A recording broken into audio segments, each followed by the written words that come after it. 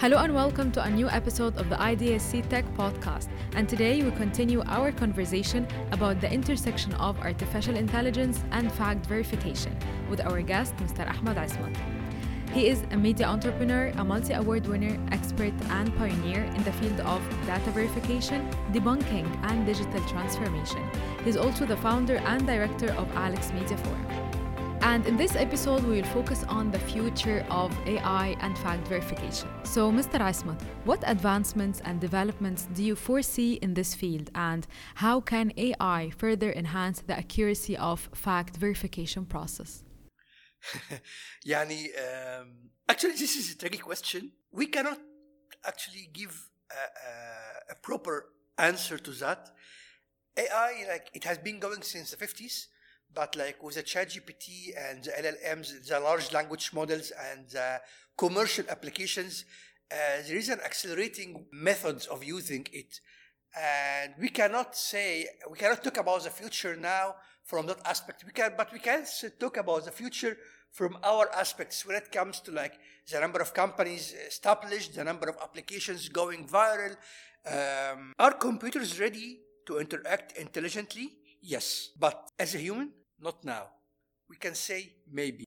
We need to say that we are having two types of AI. I don't want to go into a lot of deep details, but we are having two types of AI. Some people say they are three. We are having the weak or the narrow AI and the strong one. Up till now, we are only functioning within the weak AI. God knows what will happen when it comes to the strong AI. I don't want to know now. But according to scientists, we are still far away from the strong one. Computers still seem to be, they understand, but they are not able to multifunction. They are doing one order per time.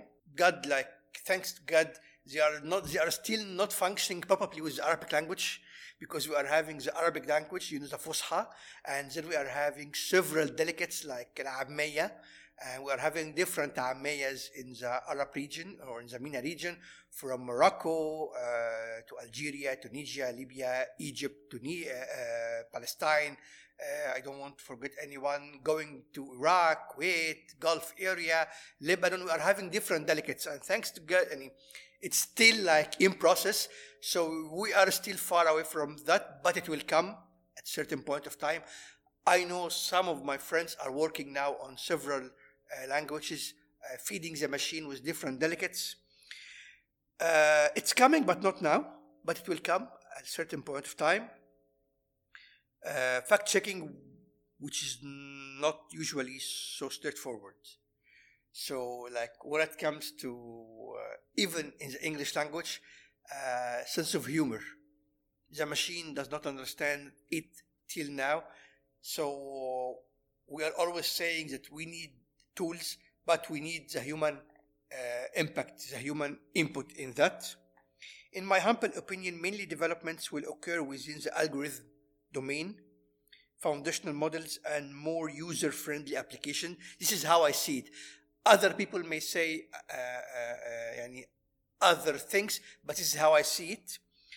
That will help everybody in the field of detecting information disorder and combating misinformation and disinformation.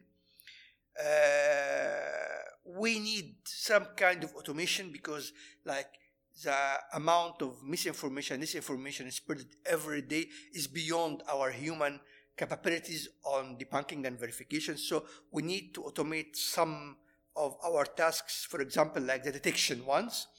But I insist that we need the human interaction before talking about how are we debunking and verifying those information disorder, whatever it goes, if it is an article or an audio file or a video. Thank you, Mr. Esmat. And actually, in the previous episode, we discussed how the human mind plays a crucial role in the verification process. And we also touched upon the behavior of Generation Z and how the younger generations are approaching technology differently. And we have witnessed their proactive efforts to share their perspectives, verify misinformation on important topics, and they challenged the tech, AI, and social platforms by sharing their narratives. So how do you think the behaviors of these generations, especially Gen Z, might impact the ecosystem of online verification? And I thought the previous question was a tricky one. This is a sneaky one, perhaps. Generation Z, they are much more advanced than previous one. They proved out and loud to everyone, including myself, that they can function well. They know their tools and they know how can they use it very well. Think about the campaigns that the Egyptian youth prepared and operated recently when it comes to the Palestine attacks.